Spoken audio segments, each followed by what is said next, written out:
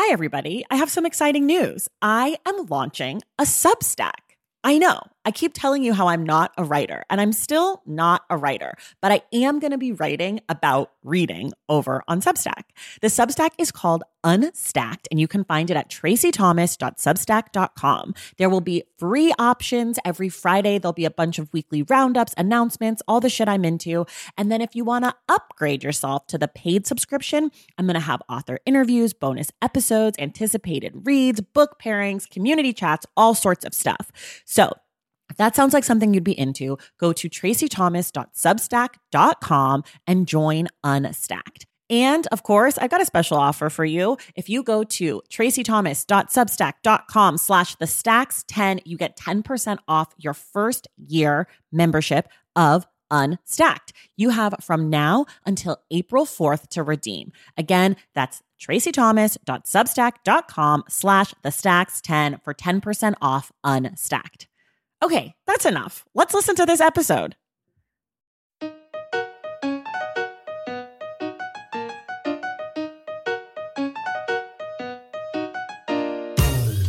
Welcome to The Stacks, a podcast about books and the people who read them. I'm your host, Tracey Thomas, and today we welcome Nora Neus, a freelance journalist and Emmy-nominated producer and writer.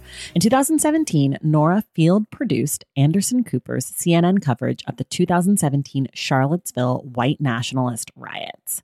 Her new book, 24 Hours in Charlottesville, An Oral History of the Stand Against White Supremacy, gives a gripping account of these events as told by the people who were there. Nora shares the stories of activists, faith leaders, students, city officials, and others whose recollections and insights bring those horrific 24 hours into focus. Today, Nora shares with me the details of compiling an oral history, the reasons she didn't interview white supremacists for this book, and what things surprised her as she sat down to have these conversations. Remember, the Stacks Book Club pick for August is You Made a Fool of Death with Your Beauty by Akwaeke Emezi, which we will discuss on August 30th with Sam Sanders.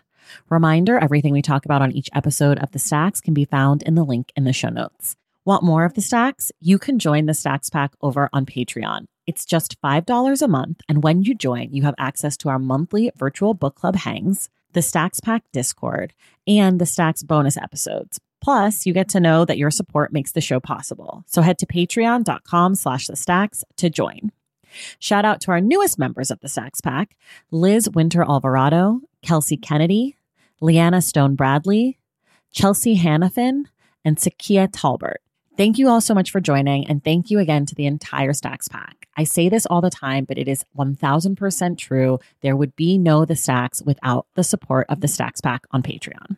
All right, now it is time for my conversation with Nora Neus.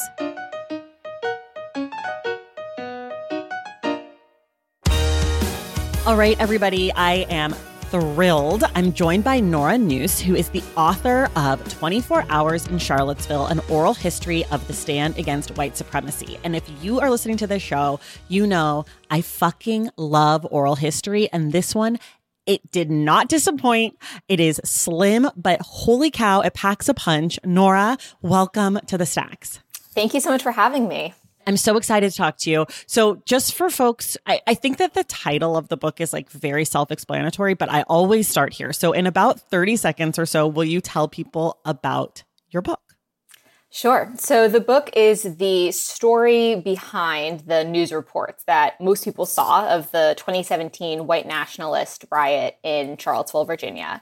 And it really does take readers moment by moment through the main 24 hours of that day, which started actually Friday afternoon, August 11th, with the photos of those and videos of that torch rally of white nationalists and neo-Nazis carrying flaming torches through the University of Virginia's campus through the end of the day on Saturday.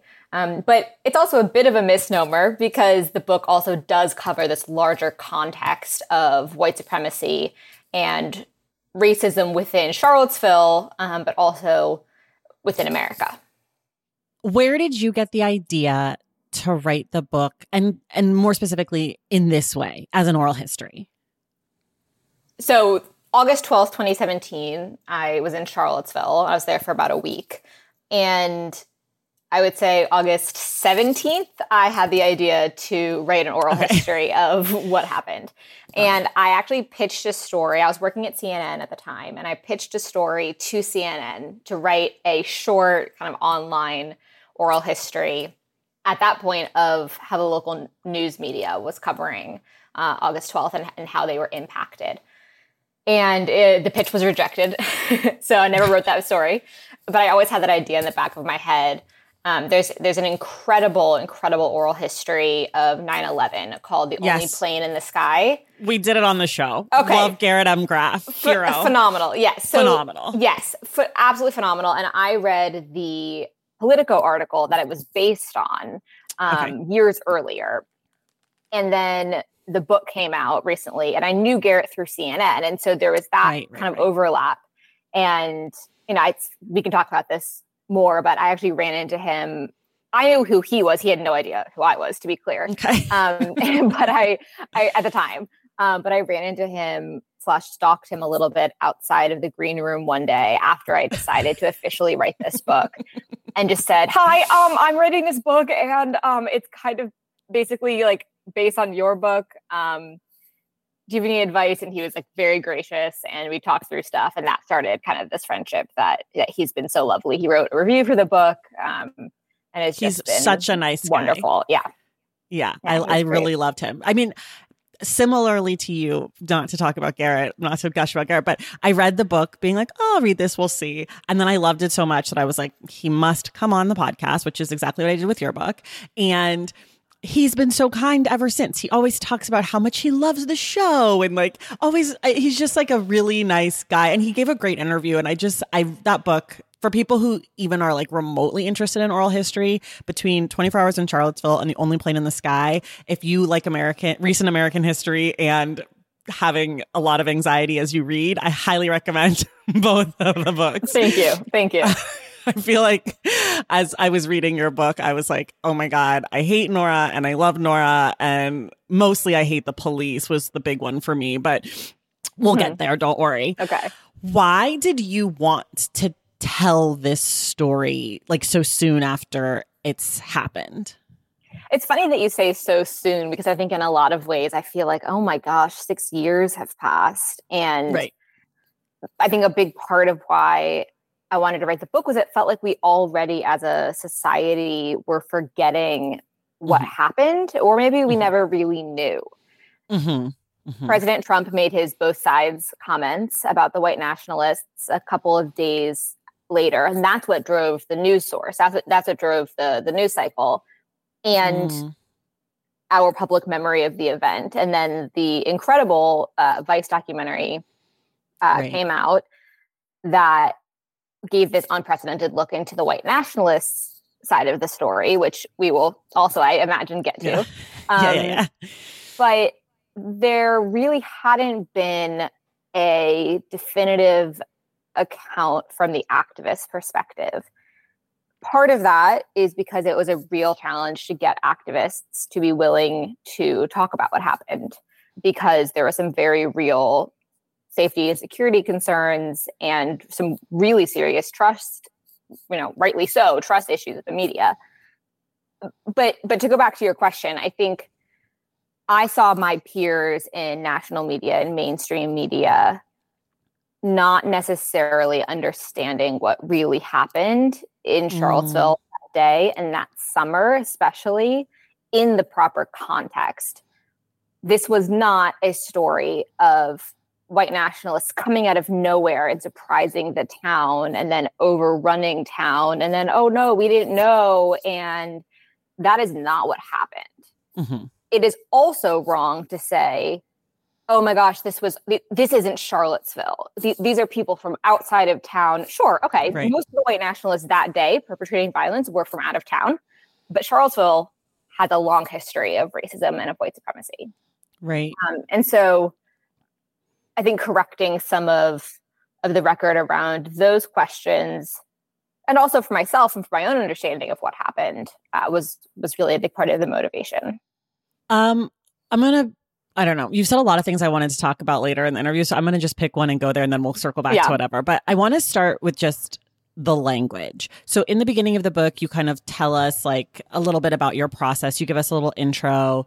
You clarify some things about, what you're going to do, what you're not going to do. And you talk about like, so like, for example, there are some parks in Charlottesville that have had name changes since the events in 2017. And so you said like, we're going to call them these names. Like, we're not going to call them the old names. We're not going to call them the newest names. We're going to call them, like whatever. So you had to make some editorial decisions. And one of the things you talk about is the language used around the white nationalists and how some people called them Nazis and some people called them white supremacists and some people called them fascists and whatever.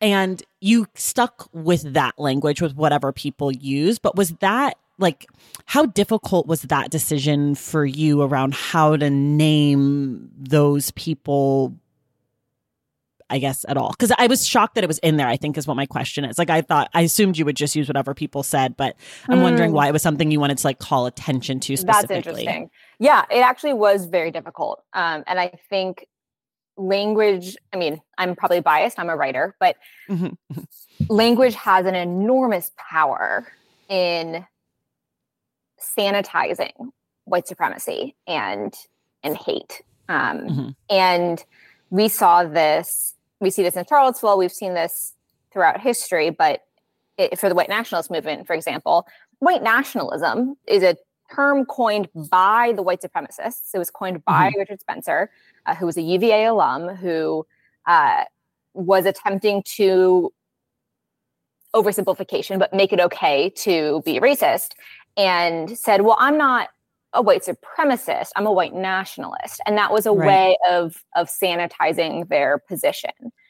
I've had some run-ins with some of these guys. I didn't write about this in the book because it was kind of outside the purview, but I was at a big white nationalist gathering covering it about a year later and said something kind of in anger, which I'm not supposed to do as a journalist, but I was having this conversation with a white nationalist and said something about, you're a white supremacist. Like you are a white supremacist. And he got really mad at me and was like, I am not. And I think truly believed what he was saying. He's like, well, I'm not, I just want, and then went on a rant that I'm not going to repeat about what he saw as lack of equality and opportunities. So the language is also used as a recruiting tactic. If we don't call these people racists, white supremacists, neo-Nazis, which many of them were wearing T-shirts with swastikas and Hitler on them, and hate groups, then we aren't being accurate in describing them. And at the same time, those words all mean different things. The language is important and is not a small thing, and it really does play into how these groups are perceived. So if you hadn't stuck with the language that people in the book used to describe them, was the other option to just, every time someone said neo-Nazi or white supremacist, to just insert white nationalist? Like, what was your other option going to be? There wasn't a great one. The term, the term that I do not use without a qualification is alt-right. The alt-right is a co-opting and a complete obfuscation of what these people believe. So that is a term that I don't use, but I did allow people to use. Got it. When I'm talking about it myself, just in conversation, and I think as you will see in this conversation, sometimes I will use words interchangeably or to mean different things. But a lot of the book, the process in terms of the oral history, was allowing people to have the most agency in telling their own story while at the same time not allowing someone to lie. Using language is the gray area, but those are all conversations I was having with myself. Right. Okay. This is my big question. And I think probably every interview you do will ask you some version of this question, which is, in the introduction, you lay out, we're going to hear from all sorts of voices, but you purposely did not put any voices from the neo-Nazi, white supremacist, white nationalist faction. And because you didn't want to give like oxygen to their ideas and their thinking, etc., sort of how you laid it out. Like, they've had enough attention in the media and you didn't want to give them. But my question for you is, why not include their voices, but not their opinions, but like logistically to like help lay the scene? Or did you feel like as a human being, you didn't want to have to sit down and listen to the rest and then like have to edit through it to get like, we turned left on State Street? Like, because I'm really curious about like how you made that decision and maybe what you felt like that would add to the book, and also maybe what you felt like you would lose in the book by omitting those voices. Yeah. So the boundary I drew for myself and that I would recommend that other journalists draw is I used white nationalists, white supremacist language and words that they had written or published that have already been out there. So from court cases, things caught on video that they have said, some of the leaked Discord chats. But I did not go out and interview any and do my own interviews with them for this project. I have spoken to white nationalists, right? Plenty before, more than I would like to. But this is a very kind of key tenet of anti-fascism, which is that to platform fascists in almost any way is counteractive to the collective project of overcoming fascism.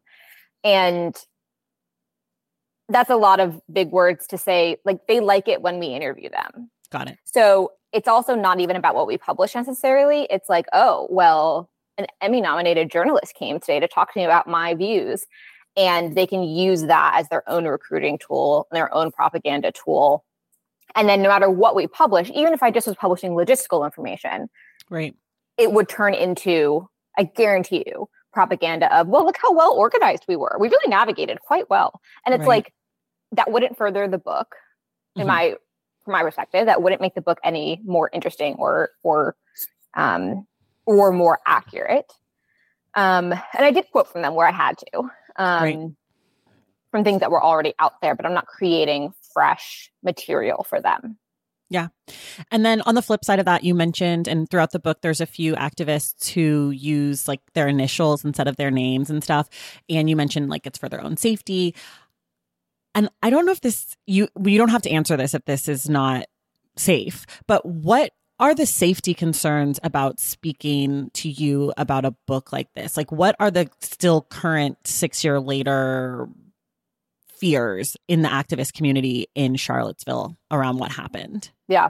I mean, on a very don't do details, but like well, no, but I will. But from a very like hypothetical specific example, they're worried that someone is going to show up at their house with a shotgun and kill them and their children in front of them. I mean, like that is the worry. The worry is right. But just because they spoke to you, or who would be defining information. So there was, I know it's kind of hard to talk about it without talking about it. There was one individual who, in the course of telling the story, mentioned a family member that they had not previously disclosed was there. And originally, I think this also goes back to like the kind of the responsibility of journalism in my position. They got so into telling me the story of what happened that they didn't realize that it wasn't until after the fact where I was like, hey, I'm looking into this more and I'm realizing you've never said that before. I just want to like flag that. And then we're incredibly concerned. Got it. So there's things like that, but there also are continued threats to activists. This is not something that's like over. It took years for the statues to be resolved. Right.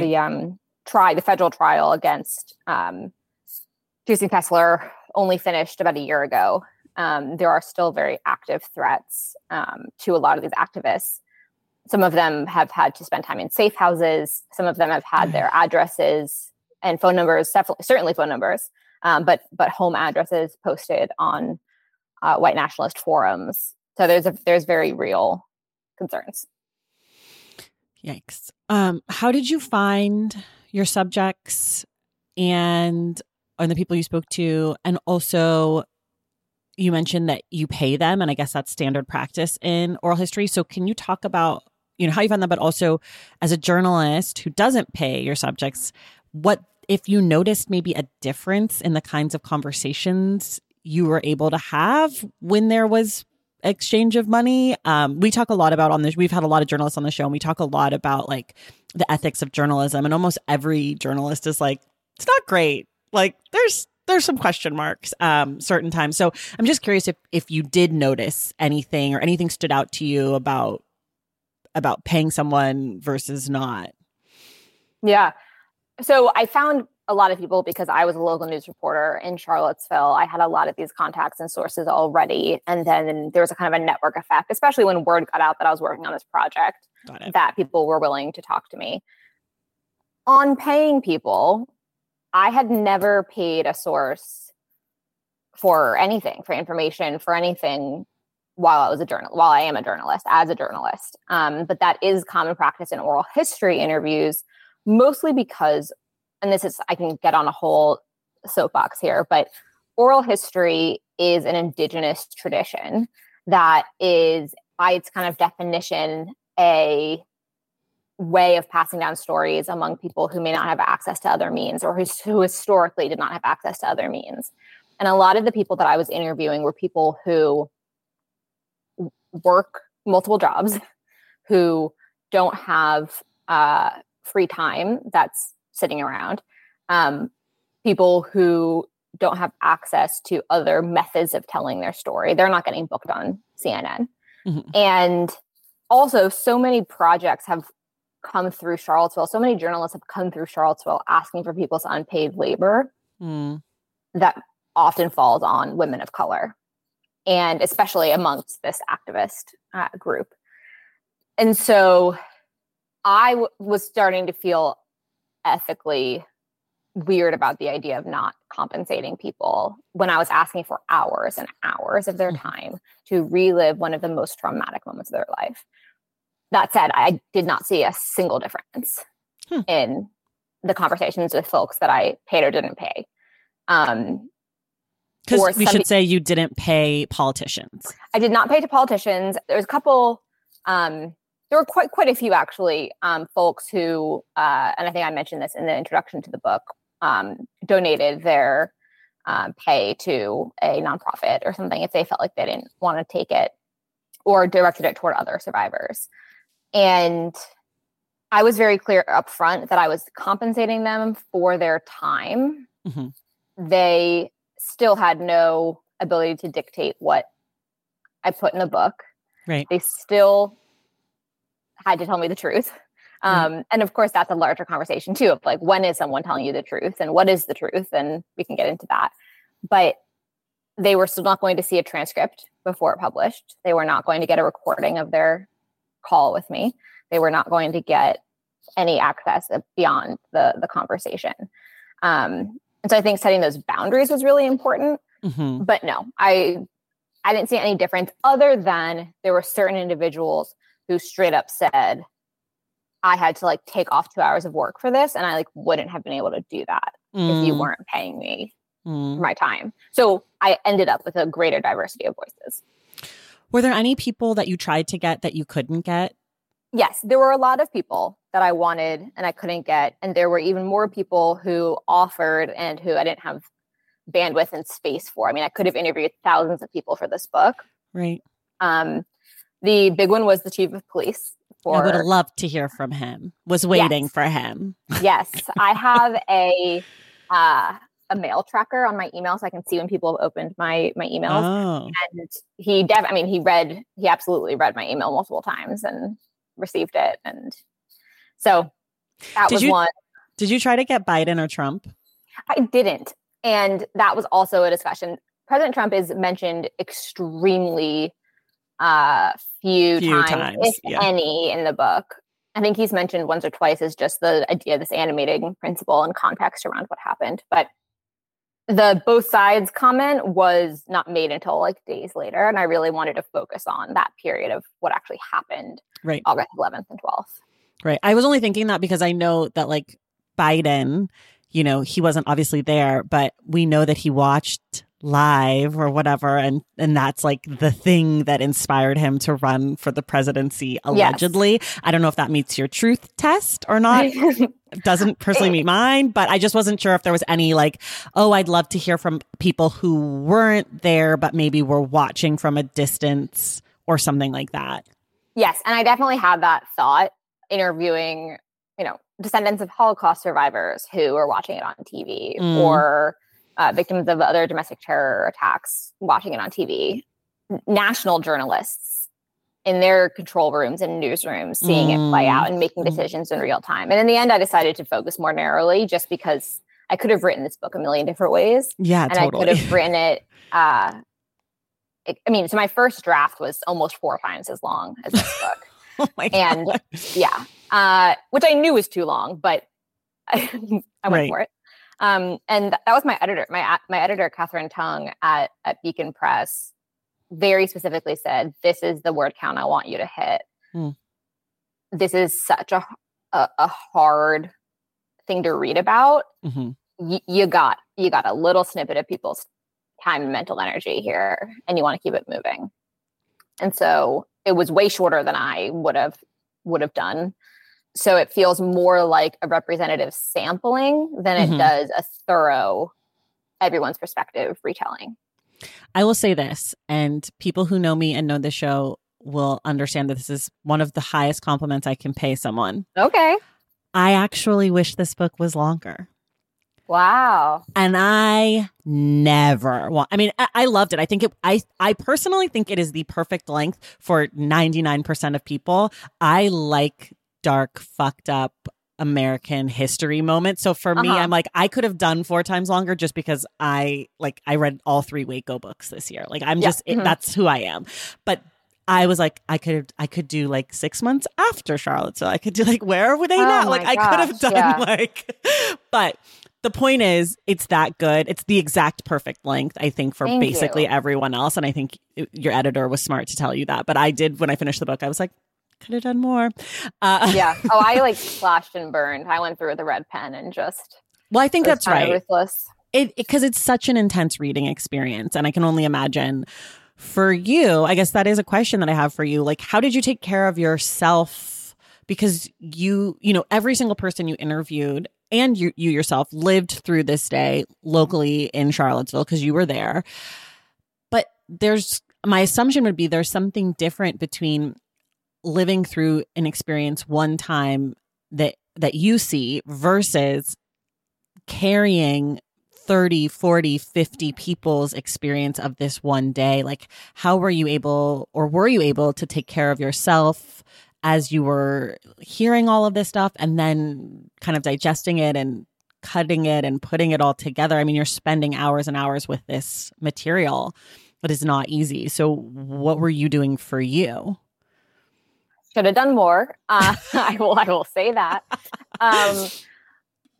So I was in Charlottesville this weekend, but I only arrived after the bulk of the fighting. I arrived in town after Heather was killed. And my memories of the weekend are extremely triggering and traumatic, especially my memories from earlier in that summer and the kind of year leading up to this when a lot of the conversation was going on, but nothing near what other people experienced. Okay. That said, I mean, just on a personal level, like 2 weeks into writing this book, my nightmares came back about August 12th, and I hadn't had nightmares about it in years. That was something I thought I had kind of worked through. So that was alarming. That was alarming. That was 2 weeks in. I was like, okay, we have a while to go. But I think there is something really powerful about being able to confront it head on and feel the importance and the depth of the story and the trauma of the community. And I had a lot of folks, I mean, almost everyone broke down in tears while we were talking. Multiple people had panic attacks while we were talking. More than one person had a full-blown panic attack while we were talking. I am not a mental health professional. I need the help of mental health professionals, but I am not one myself. And I think that was hard because I wanted to prioritize their mental health absolutely first and above any, book, of course. Right.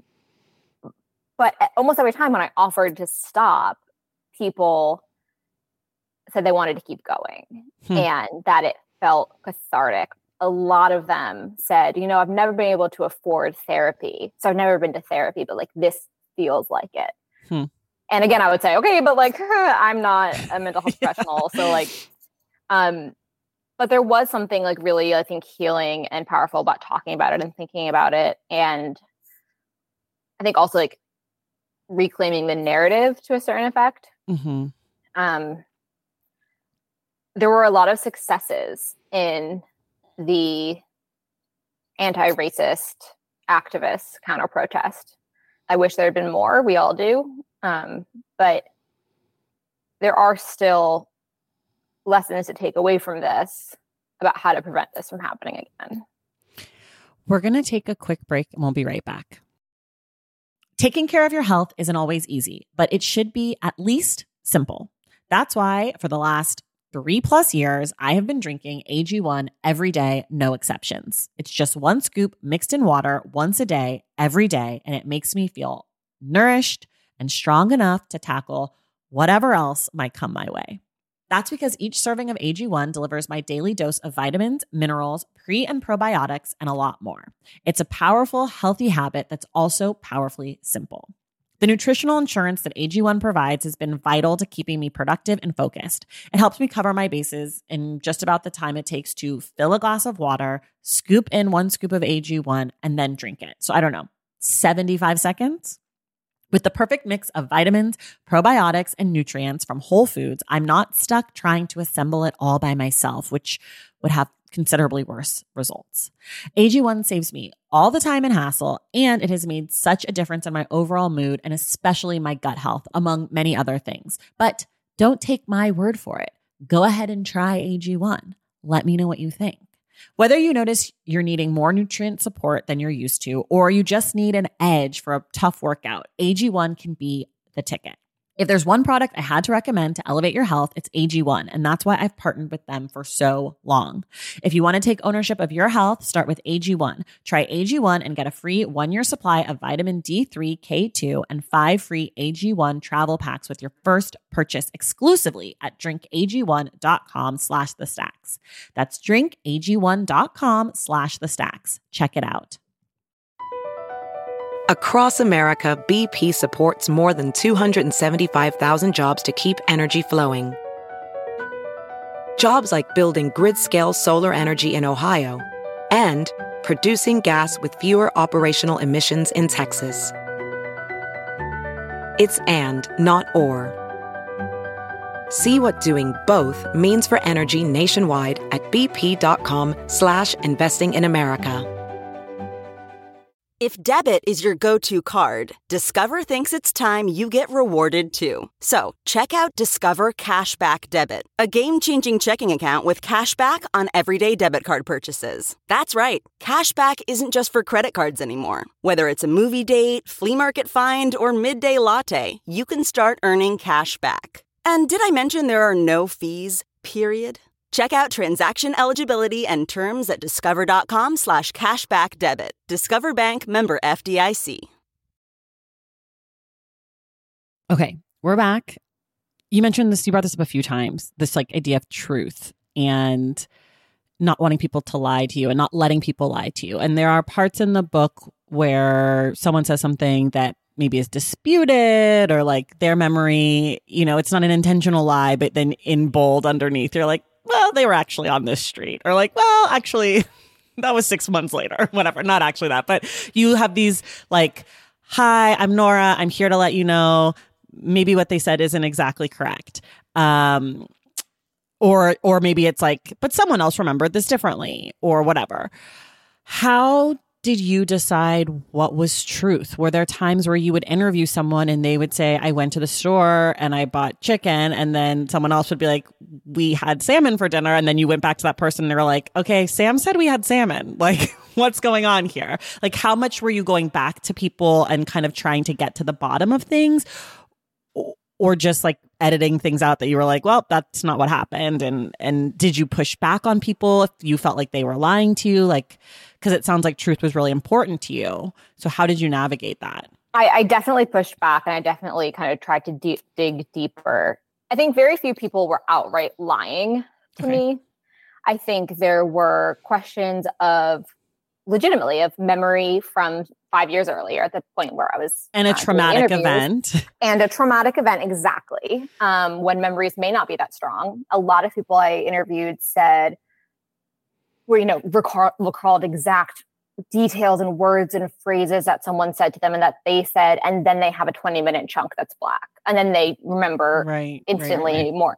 So that kind of thing happened a lot. But I think there's also this instinct from people who have told the same story multiple times. So especially like journalists, unfortunately fall into this, politicians, public figures, people who have recounted this story multiple times, where what you're saying becomes truth, not because you're trying to lie, but because you've said it so many times and you think you remember something. And when I came across some of those moments and I kind of drill down of like, okay, but like in an interview the day after you said X, Y, and Z, since then you've described it this other way, but like the day of you said whatever, was a really helpful exercise. I think sometimes for the people even that I was interviewing, because a lot of times they would say like, oh, I actually, like, let me think about that.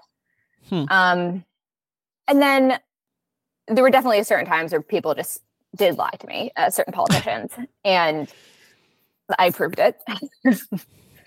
But I think for the most part, everything in the book is fact checked to the extent that no one is factually incorrect. I didn't let anyone be factually incorrect to a degree that I knew about that wasn't unchallenged and wasn't checked.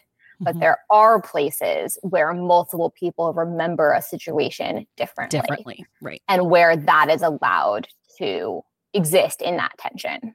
Yeah. And I think you do a good job in a lot of those places of like putting those differing memories or differing opinions side by side so that the reader can like see that. Because I think that's helpful as a reader to know like this isn't undisputed fact. This is memory, opinion, perspective. So I always find that really helpful in oral history when like things are kind of stacked on top of each other where it's like, okay, we don't all agree, but the general, like there are some things that we do all agree on. And that's also, in here. That was something I actually had a lot of that I cut out of this longer draft. I had way more of multiple people saying the same thing because I felt like it was important to prove that or like show that.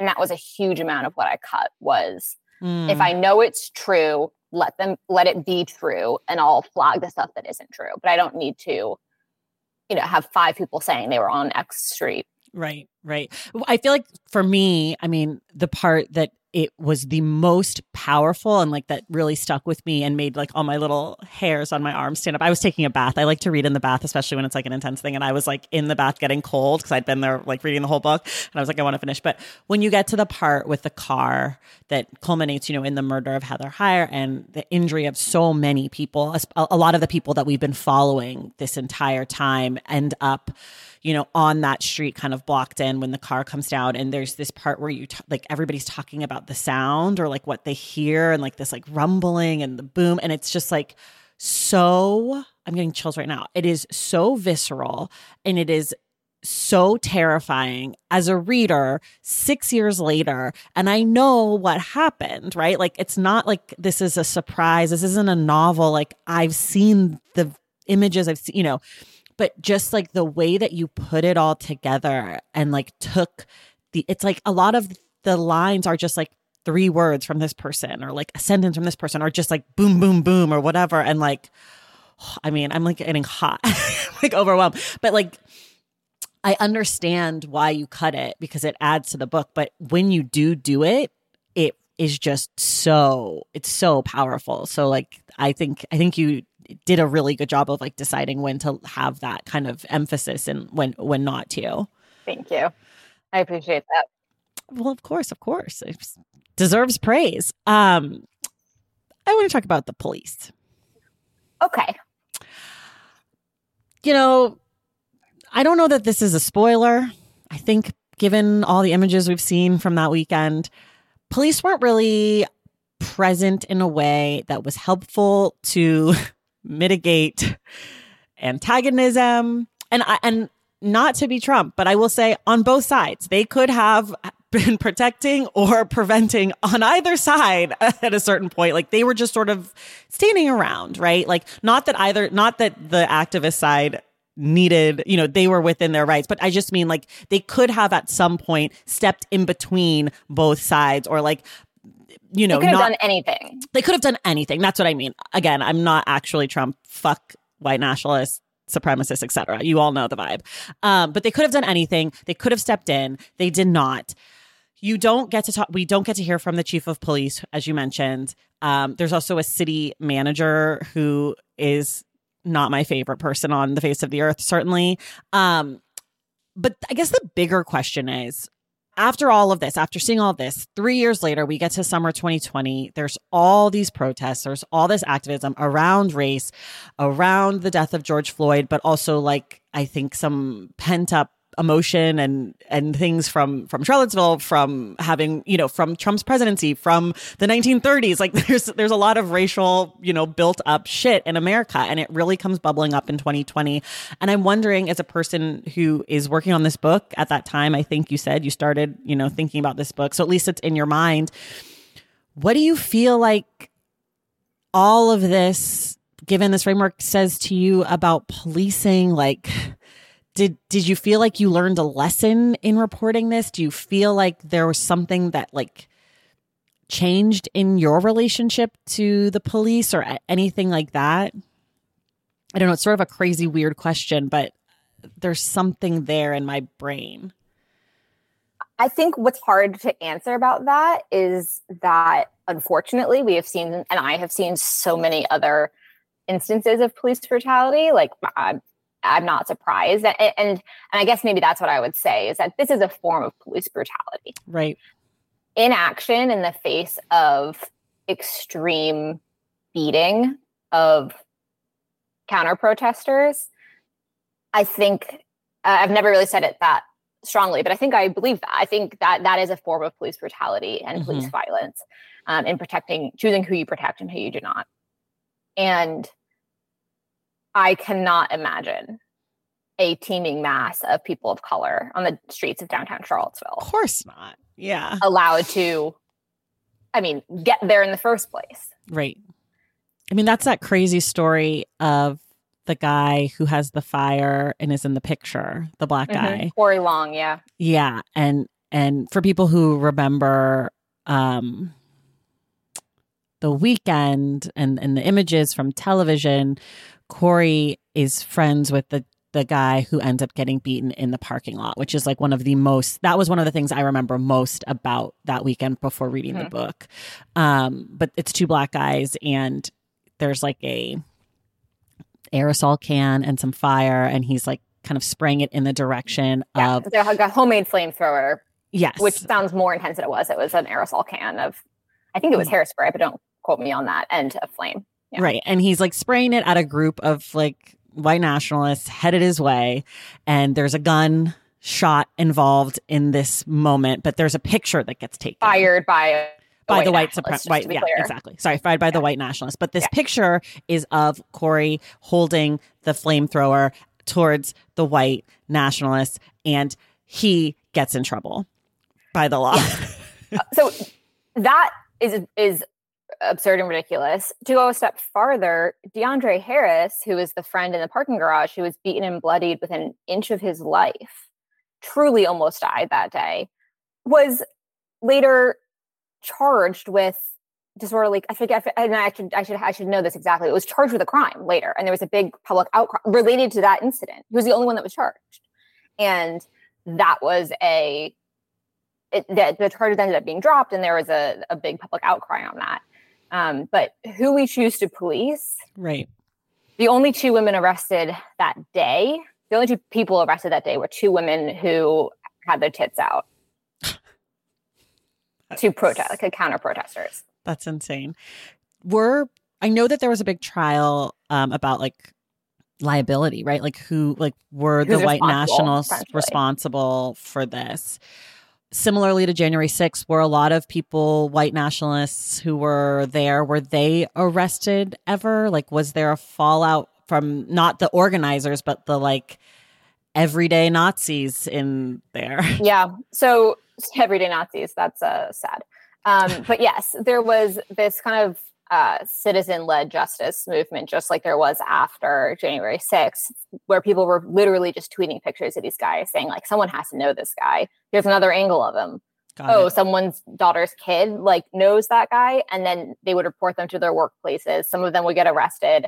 I don't think all that many have gotten arrested. I should double check on that at this point where it stands 6 years later. But for a period of time later, they were still being kind of found and tracked down. People were losing their jobs.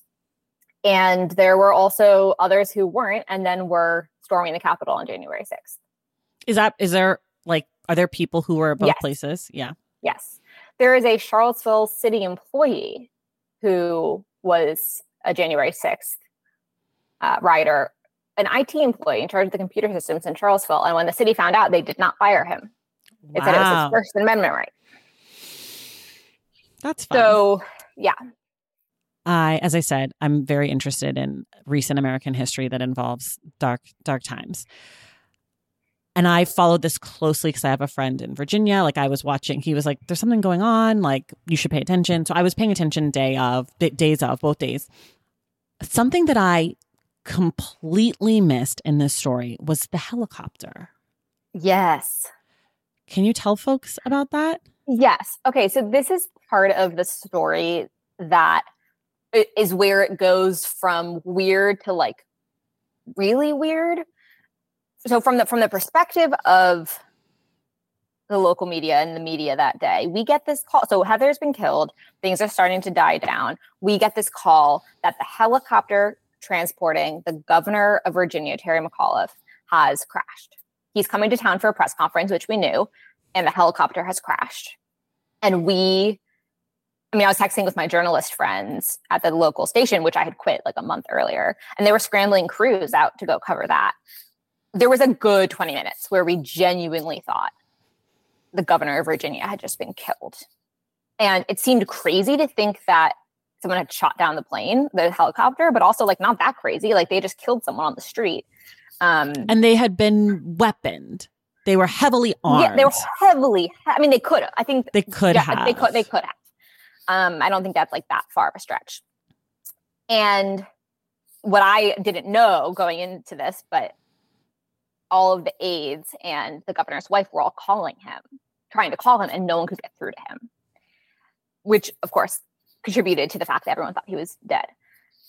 Turned out it was a different helicopter. It was a Virginia State helicopter. It's kind of like Air Force One, where like whatever helicopter the guy's traveling in is his helicopter. So he had traveled in this other helicopter before. His helicopter was fine. He landed, got to the ground, and realized that he had been calling and following the news so much all day that his cell phone died on the helicopter. And so he wasn't answering it. I had no idea that they were like this was happening. And it ended up being totally fine. And kind of this like footnote in history that these, and 2 Virginia State police officers were killed in that crash. But it was not shot down. It was just mechanical error. Just like a wild coincidence that brought like more sort of fear and anxiety to a day that was filled with that. Okay, we're going to do sort of like, well, I guess this is one question. Is there anything that's not in the book that you wish was? I think there's a whole other book to be written, and that has been written many times over, but about the legacy of Thomas Jefferson. I went to UVA. I was a Jefferson scholar. I went to Monticello a million times. I took a class on the history of UVA. I took a class on the history of Jefferson. I got A's.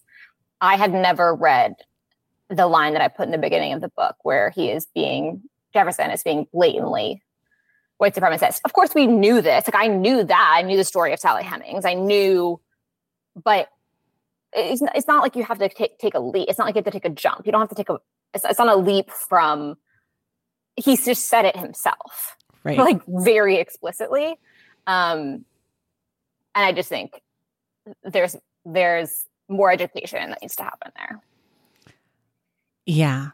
Did you ever read Ibram Kendi's big book, Stamped from the Beginning? You know, he has Thomas Jefferson as like one of his five pillars, like one of his architects. Yeah, I mean, Thomas Jefferson, bad dude.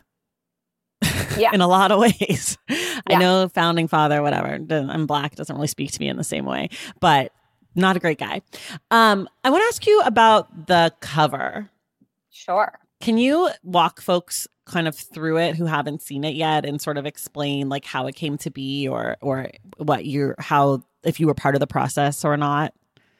I was part of the process, probably in kind of an annoying way to the design team. On my other books, and like I have always tried to be like, I'm not a designer, you guys do what you want to do. But I felt really strongly about this cover because the images have been so weaponized. And the terrifying photos of the white nationalists with their faces bathed in torchlight are often used as propaganda. The photo of the car attack, which my good friend Brian took and then ended up winning a Pulitzer Prize for, is the moment of death for Heather Heyer and the moment of injury for so many others.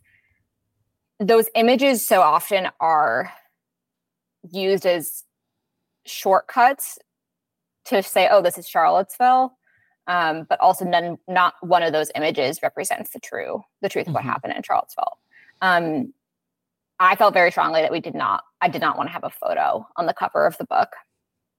And we have no photos in the book. There's not like a centerfold of, nice color photos from that week. And that was important in part to give readers coming into it a blank canvas to approach it. The one kind of not so funny, but maybe a little funny thing about the cover is when I got it back, there's the cover is like a dark blue and has these big white chunky letters on the front. And there's this like design element in it that is an orange diamond. And that really is just a design element, something to give it some visual interest.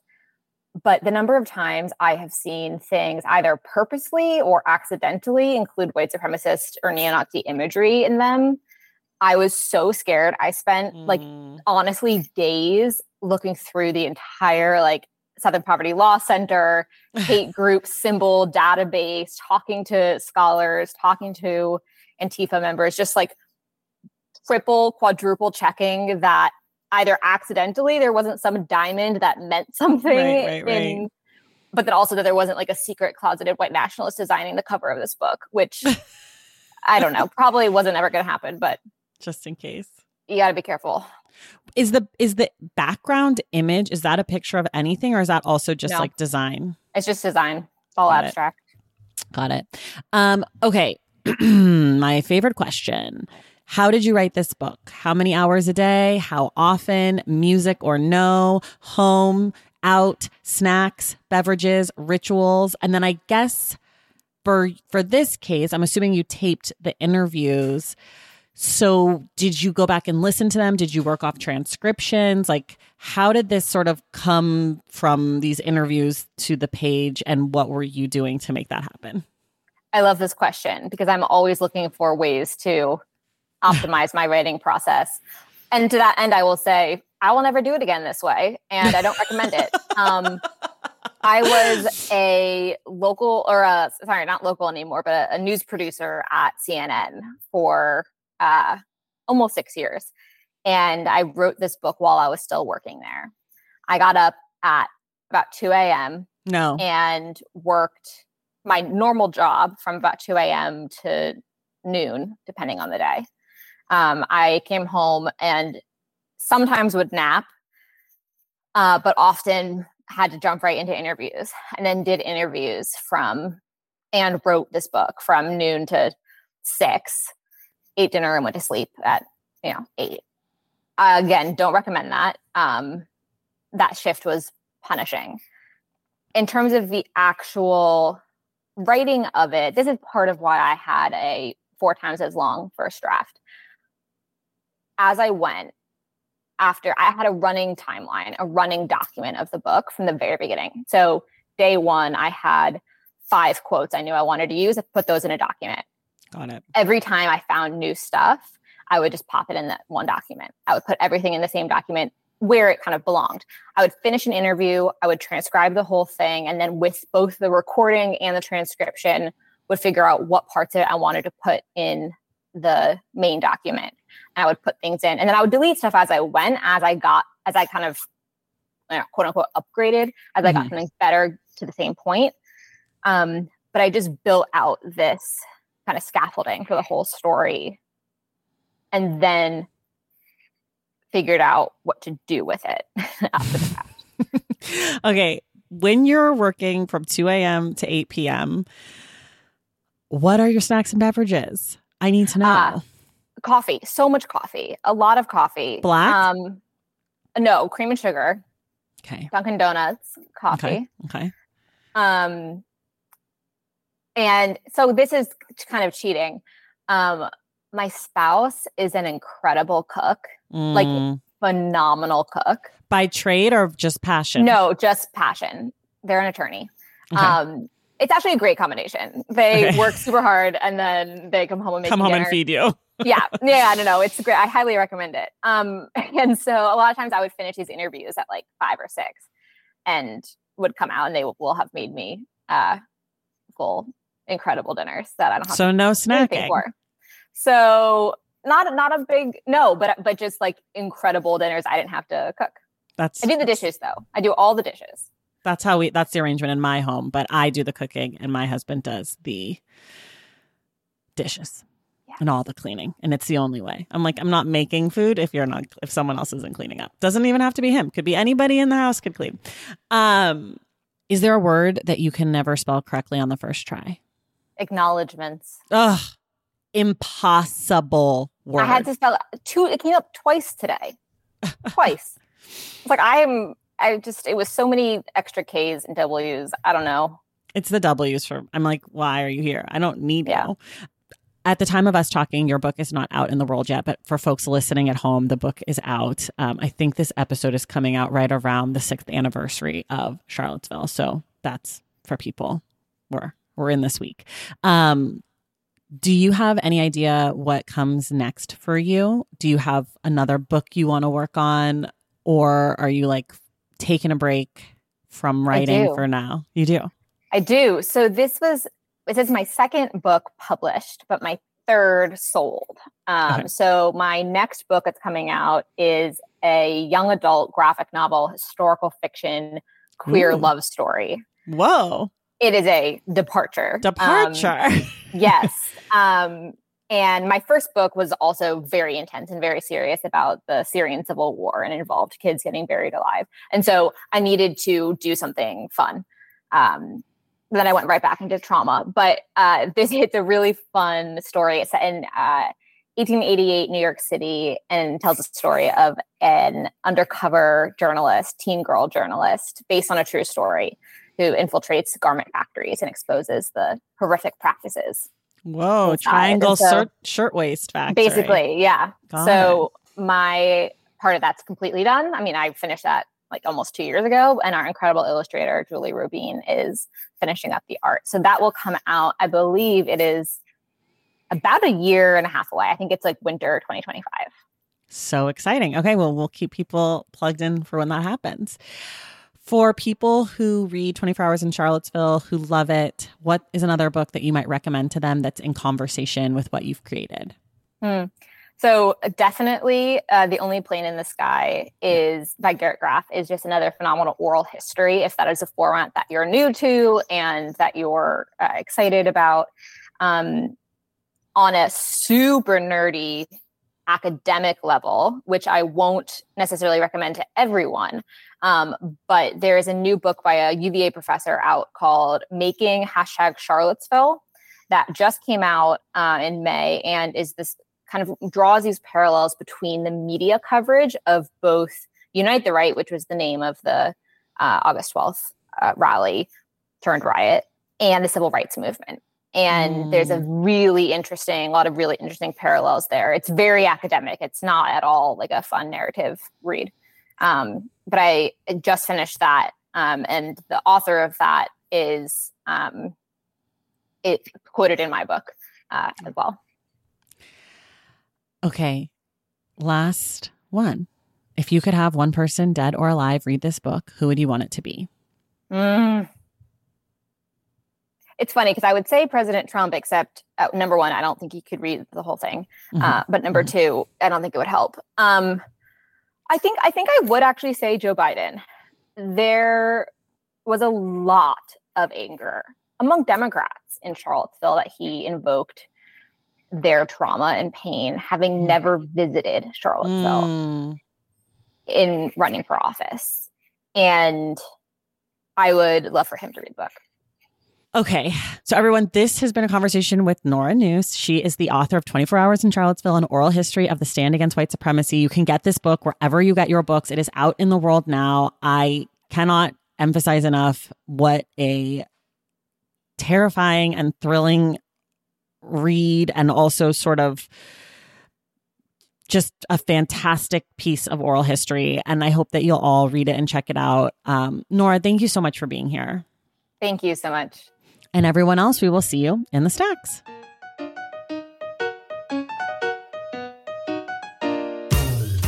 All right, y'all, that does it for us today. Thank you so much for listening. And thank you again to Nora for being our guest. I'd also like to say a quick thank you to Bev Rivero for making this episode possible. Don't forget, Sam Sanders will be here for the Stacks Book Club on August 30th, where we will discuss You Made a Fool of Death with Your Beauty by Akwaeke Emezi. If you love the show and want inside access to it, head to patreon.com/thestacks and join the Stacks Pack. Make sure you're subscribed to the Stacks wherever you get your podcasts. And if you're listening through Apple Podcasts or Spotify, leave us a rating and a review. For more from the Stacks, follow us on social media at The Stacks Pod on Instagram, Threads, and TikTok, and at The Stacks Pod _ on Twitter/X app. And check out our website, thestackspodcast.com. This episode of The Stacks was edited by Christian Duenas with production assistance from Lauren Tyree. Our graphic designer is Robin McCrite, and our theme music is from Takirajis. The Stacks is created and produced by me, Tracy Thomas.